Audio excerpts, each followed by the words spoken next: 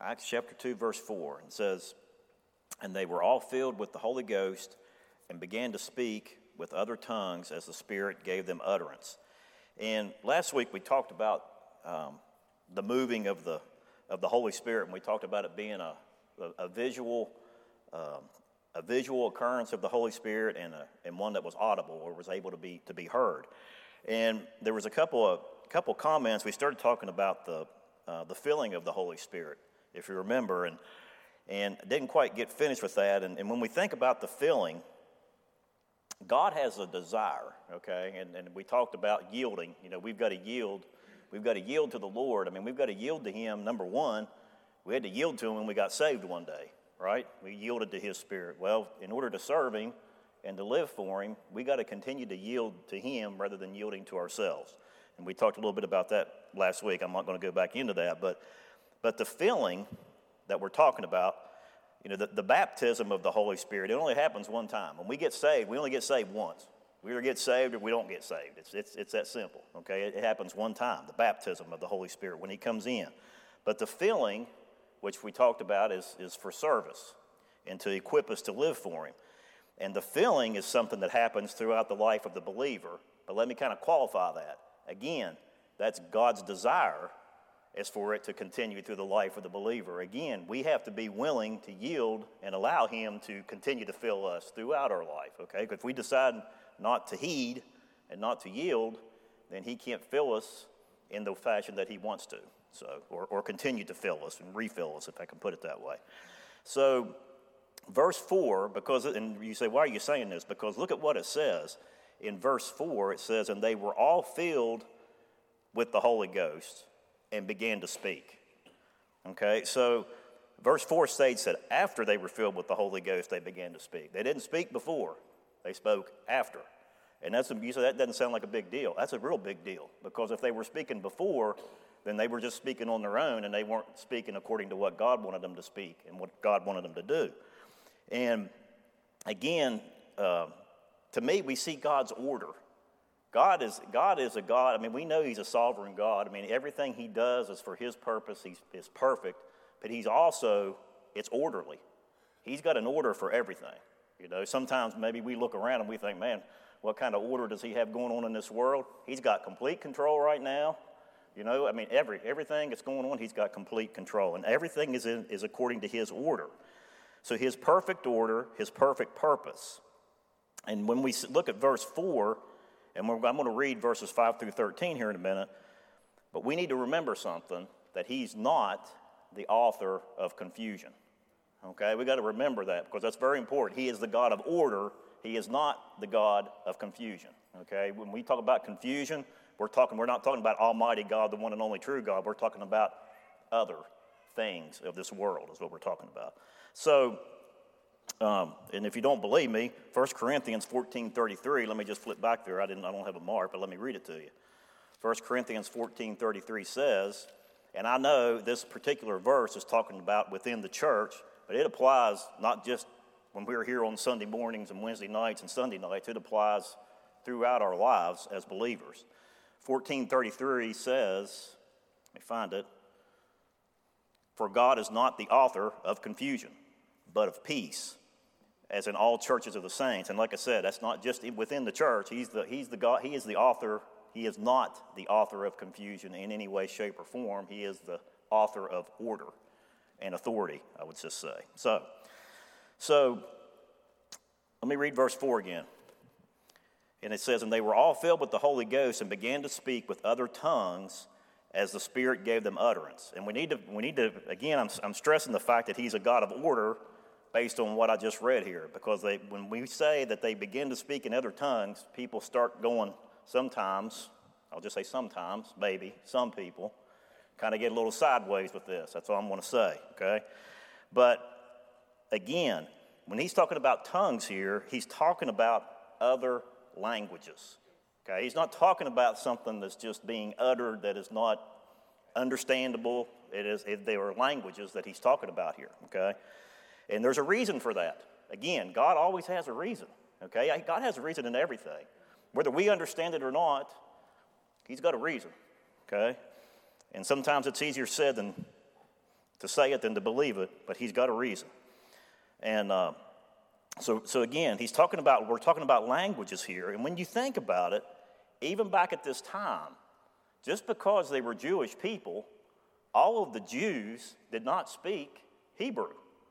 Okay, because, and I'm kind of getting ahead of myself here, the Jews were scattered at this time. Okay, and I'll kind of get to that here in a second. So I'm kind of getting ahead of myself. I need to take a breath and slow down a little bit. So they didn't all speak Hebrew. So God gave power to the apostles that day. I believe it was to the apostles. Now, he may have given it to the others, but here in a few later verses, if we get to it, it says Peter and the other 11 stood up. And Peter was the one who spoke. I think it was the apostles that got it. And, that's just my thought. That's neither here nor there. The Spirit was given. And when it says utterance means nothing more than words or pronunciation. And if you don't believe me, look it up in the dictionary. Look it up in the 1828 in the old Webster's. Don't look at it in the new one. Okay, you don't want to look at the new stuff. So utterance means words, and it's just a manner of speaking. That's what utterance means. And it says right here in the verse that they begin to speak with other tongues as the Spirit gave them utterance. That means the Spirit gave them the ability to speak, to pronounce, and to speak, and to communicate. That's what that means. So keep in mind, again, this is a one-time event in history. We got to keep that in mind. That's important to remember. So kind of getting back to the Jewish people, there were Jewish people that were gathered here in Jerusalem. They were from all over the Roman Empire, the eastern part of the Roman Empire. And you say, well, why is that important? I thought about, as I was trying to study this, I got a map here, and y'all can't see this, but it's a one-pager, okay, I'll just tell you. And it's talking about, and it's showing where the Jewish people were at this time, at the time of Pentecost. And we've heard Tom use that word. The first time he threw it out, I thought, man, I don't know that I've ever heard that word before, but the diaspora, okay? And we've heard him, he mentioned that Wednesday night, as a matter of fact, if I remember right. But all that means is that was when God scattered his people across, around the world. And when you look here, the Jewish people at the time, from what I can see here, they were living in Europe, Asia, and Africa, 3 continents already spread across there, all around the Mediterranean Sea area. When you look at that, they were down in Egypt, they were in Libya, or what's Libya now, all those areas around, they were there. And different nationalities, different ethnic backgrounds, different languages, but they were all brought together in a common bond. And what was that common bond? They had a love for Almighty God. You think about that. At least that's my thought. They had a desire to worship God. What I thought about was when I looked at this map, we talked about the Apostle Paul and all the missionary journeys that he took and the distances that he traveled. Man, I'll tell you what, these people, the ones that weren't all from Jerusalem, if they lived, can you imagine traveling because you wanted to worship God? We're talking about, I don't know, I didn't take out a gauge. I don't know if it got a legend on it or mileage-wise, but I'd say thousands of miles probably. And that wasn't like getting in a car and driving 14 hours to get there. They were probably traveling, I don't know how long it took them, but my point is they had a desire to worship God. That's why they were there. That's why they came. They loved him, and they had a desire to worship him.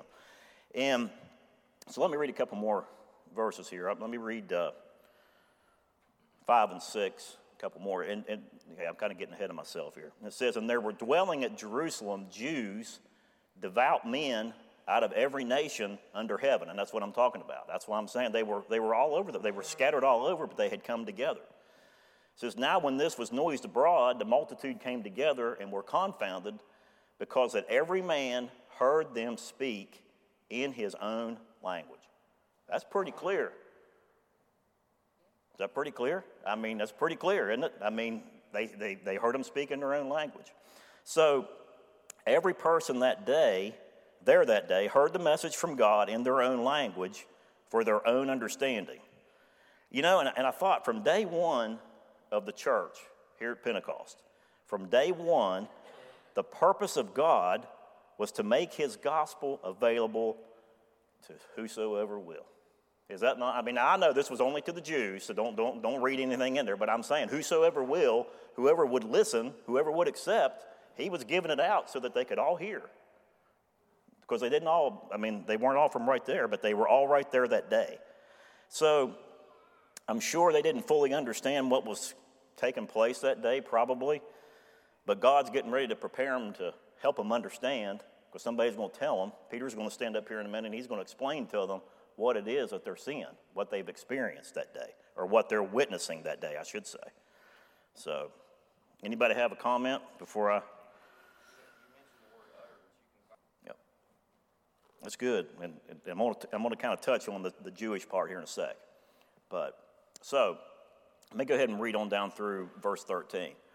And it's in verse 7 it says, "And they were all amazed and marveled, saying one to another, Behold, are not all these which speak Galileans?" And again, verse 8, "And how hear we every man in our own tongue wherein we were born?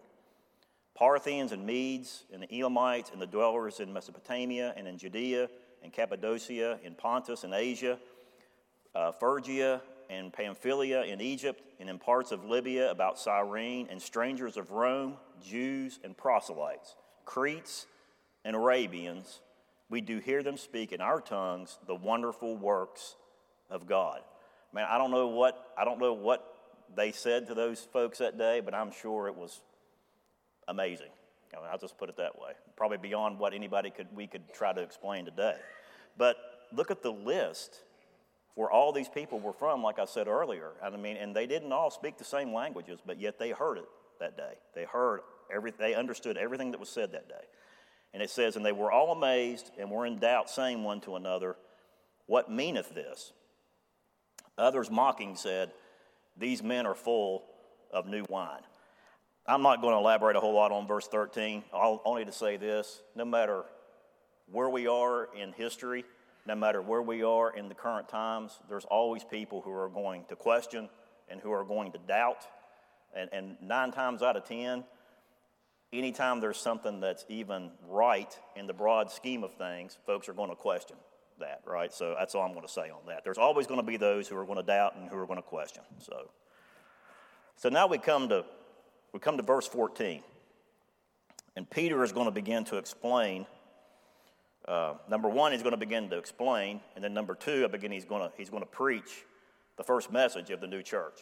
Okay, so in verse 14, let me read a couple of verses here. It says, "But Peter, standing up with the 11, lifted up his voice and said unto them, Ye men of Judea, and all ye that dwell at Jerusalem, be this known unto you, and hearken to my words. For these are not drunken, as you suppose, seeing it is but the 3rd hour of the day, but this is that which was spoken by the prophet Joel." So, looking at verse 14. So Peter, he's getting ready to preach the first sermon of the new church age. That's what he's getting ready to do, and he's going to do that here in just a little bit. But before he preaches, he's going to address the mockers and the doubters for just a little bit. I mean, at least to me, that's what he's doing, that were present that day. And I think it's important for us to note that Peter is directly speaking to the Jewish people. We need to keep in mind that the only people there present that day were Jews. That's who was there. So, I mean, us as Gentiles, we come along later, okay? But this was all about the Jews, and that's all that were there that day, were Jewish people. So that's who that was there, like I said, and specifically identified. And so what do we think about when we think about the Jewish people? Josh mentioned signs, but what's the other thing that we think about? What do they look to from a historical perspective? The scriptures, right? I mean, they look to the scriptures. I mean, even back here at this time, didn't they always go back and weren't they always looking at what the Old Testament said? So Peter points them to the scriptures. That's what he's going to do first thing here. He's going to point them to the scriptures because they know the scriptures. And Peter tells them that these men aren't drunk. What he's telling them, he's getting ready to tell them, is that they've been touched by the power of God. That's what he's going to try to explain to them and help them understand. And he's reminding them And I thought this was interesting, but he's reminding them, I think, in a kind way, that they should have recognized what was going on this day. If they were well read and studied, they should have recognized. Now, no doubt, it was probably no doubt it was a very amazing supernatural phenomenon, if you want to call it that. But it really wasn't supernatural, it was just all God. But nobody had actually seen God move like that before, ever. So I can understand why they didn't maybe understand, but at the same time, when I don't understand something, I don't go turn on the TV or flip on my, or pull out my goofy cell phone, start searching on the internet. If there's something I don't understand, I either go look at this, or I'll find me a quiet spot and I go ask the Lord, I don't understand, help me understand, right? So when they didn't understand, they should have been looking to the Lord for that guidance or that direction when they didn't understand. But anyway, he's reminding them that they should have recognized what they were seeing as a work of the Spirit and not drunkenness, if that makes sense. So that's what he's telling them. So in verses 17 through 21, I haven't read those yet, but Peter, he's referencing them back to the Old Testament, to the book of Joel.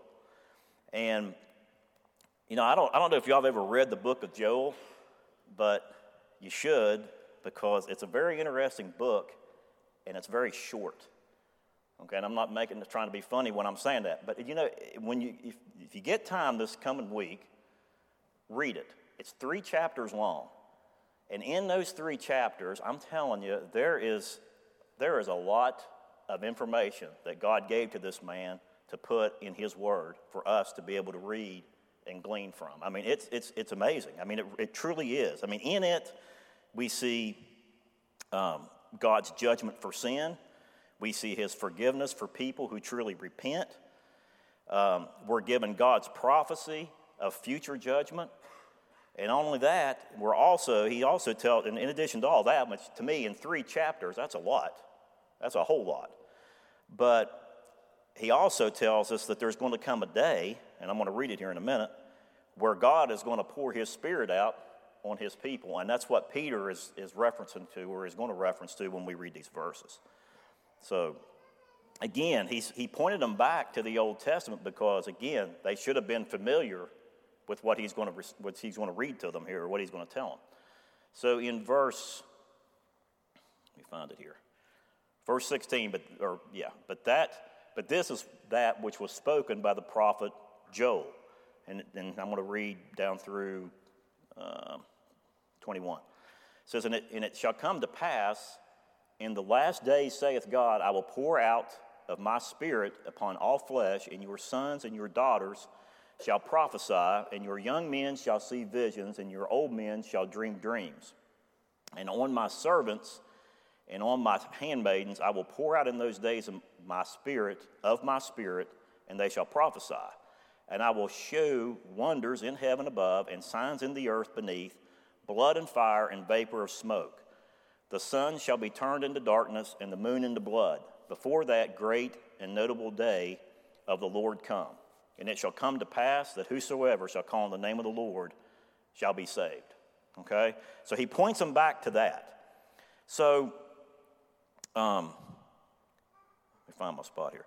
What he's basically trying to tell the Jews is that they should understand that what they're witnessing is the Spirit, is the giving of the Spirit by God to His people. That's what he's trying to help them understand, that they should have understood this. Or, I didn't say that very well, did I? He's trying to help them understand what they were witnessing, what they saw.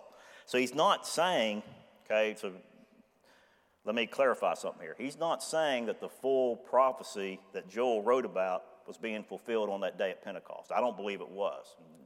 Y'all can correct me if I'm wrong. But what he's telling them is the Spirit, the power of God, was poured out on people for the first time that day. It was given to move within people that day. Does that make sense? Anybody disagree? Because this is supposed to be discussion. This just isn't me up here one-sided. So, okay, y'all chime in. I'm sure you will. So Peter's not saying that the full prophet, again, was fulfilled on the day of Pentecost, and to me it wasn't then, and to me it still hadn't been fulfilled, because if you go back and read that, I believe he's telling us, if we go to what he's talking about, we can see is what's given in the book of Revelation.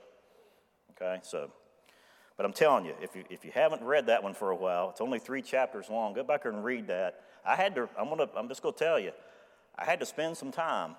I had to read it.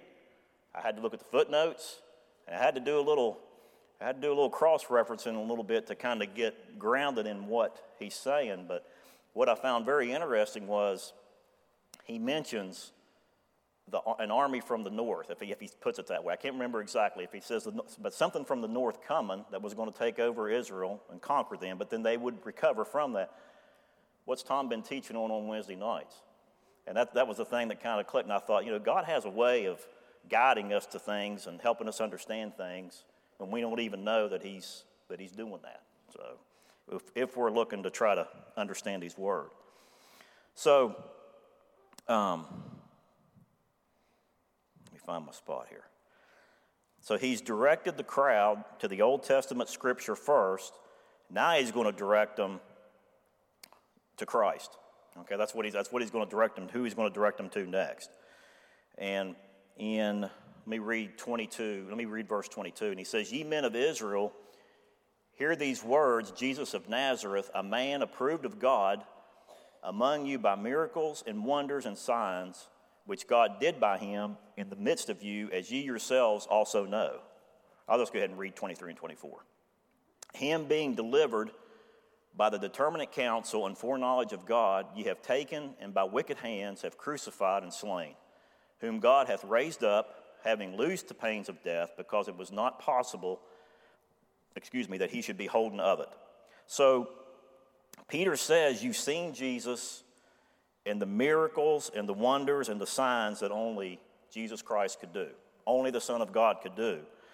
And he's telling them that the reason he did those things, and this is in verse 22, is because he had the power from God, that God gave him the power to do that. That's what Peter's telling them. And I thought it interesting. I turned back to John chapter 14. In John chapter 14, I think it's John 14. Yes, John chapter 14, verse 10 and 11 says this, what Jesus himself said about himself. John 14:10 says, "Believest thou not that I am in the Father, and the Father in me? The words that I speak unto you, I speak not of myself, but the Father that dwelleth in me, he doeth the works. Believe me that I am in the Father, and the Father in me, or else believe me for the very works' sake." And the reason I'm reading that, I thought about when we talked about verse 1 and verse 2. Okay, in the book of Acts, chapter 2, verse 1 and verse 2. We talked about there was 2 ways that the Spirit that came that day that people knew it. Right? They knew it, they heard it, and they visually saw it. Right? And to me, Jesus is saying the same thing. He's saying about himself the same thing. He's saying, believe my words. In other words, hear what I'm saying. Or believe the works. In other words, see what I've done, but believe on me. I mean, he's telling the same thing, that in the same fashion that God moved upon these folks on Pentecost, the same 2 ways that they understood, through the eye of seeing and through the ear of hearing, the Lord's telling us the same way. That's how you're going to know I'm who I am. Now, I know it's spiritual, but we got to at least recognize who he is first, if you give me that leeway this morning. So I just thought I say glory to that. I mean, his word, believe my words and believe my works. I'm glad that he wants us to understand who he is. He wants us to know him this morning. That's his desire. So Peter tells them that, and then he goes on and he begins to preach in verse 22 on the life of Christ. In verse 23, he preaches about the death of Christ. And in verse 24, to me, he preaches about the resurrection of Christ. And in verse 23, Peter tells the crowd that they're the ones that killed Christ. And, I mean, that's what he's telling them. He said, you all were the ones that did it. And now, the reason he said that is because they stirred the people, and that created the mob that moved the Romans to crucify Christ. Fair enough? But that's how it happened. And, but we know all that's true, but we also know something else. We also know that each one of us that are sitting here as believers this morning, that we crucified him as well, because he went to that cross for every one of us for our sins that day. He went for every one of us, and we participated in that. It was because of our sin as well, and that he died. But verse 23, you look at this verse, at what it says. Peter told him, he said, him, talking about Christ, being delivered by the determinate counsel and foreknowledge of God, ye have taken him by wicked hands, have crucified and slain. We know, verse 23 tells us that God's plan and his foreknowledge was for his son to die for us. We know that. We know that plan was it's always been God's plan. We know that. But to me, I think in this verse, we're reminded of God's divine sovereignty. And what I mean by that is everything, his purpose is for his purpose. Everything that's done is pure, that he does, is perfect, it's pure, and it's for his pleasure. And what I mean by that is it's for his purpose, everything. And to me, that's what it means when we say that he is divinely sovereign. And everything God does is right, and it's according, like I said, to his purpose and his pleasure.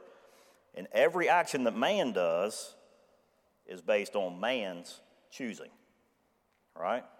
So we see that depicted right here in the death of Christ. It was God's divine plan for Christ to die for our sins, but it was man's choosing, man's sinful choosing, okay, that executed the plan, when you think about that. I mean, it's God's divine sovereignty. He had it planned. He knew what was going to happen, because that's how he said it was going to happen, and it did happen. But at the same time, man, you see man's free will, man's ability to choose. And to me, I thought, that's the same way it is. From the time that when he offers us the invitation to get saved, to we live our entire relationship with him, it's the same way. He's got a divine plan for our lives, each and every one of us. And it's up to each and every one of us whether we're going to agree to his way and get our will out of the way. He's going to give us a choice. He's not going to force us. I mean, he's not going to force us. We talked about being yielding, but I just thought how interesting it is that Peter, we have that here in verse 23, that the divine sovereignty of God and the free will of man, I mean, we see it right there. And I know we see it in other places in the Bible, but I don't know that I've ever thought about it right there in that verse before in the way that I thought about it this time. But we need it when we're doing that, but just our service for him. We need it, because we're not going to get there this morning. I'm going to stop right here probably, but if you go on over and read, we know the response to his preaching, that there were many that were saved that day, right? I mean, everybody's heard that, everybody's read it, but why?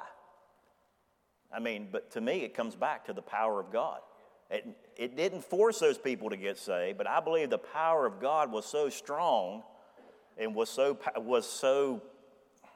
I don't know, present. I don't know if that's the right way to say it, but I believe, and it's still the same way for us as believers, if I can put it that way. But when we think about why aren't people getting saved, but yet, I shouldn't say that because people are getting saved. Praise the Lord. We're seeing people get saved. So, but, and when we look at the world, why do people not want the Lord? Why are they not looking to him? It's because they're not looking to his power. We as believers, we got to look to his power. We got to rely on his power. Without his power, we don't have anything. We don't have anything. Nothing. We don't. Because without his power, we don't have his presence. Somebody might argue with me on that, but I don't think that's flat out right. Without his power, without his presence, we don't have his power, and we don't have any power if we don't have his presence. So we can't have one without the other. So I think I'm going to stop there for this morning. I hope you got a little something out of it this morning.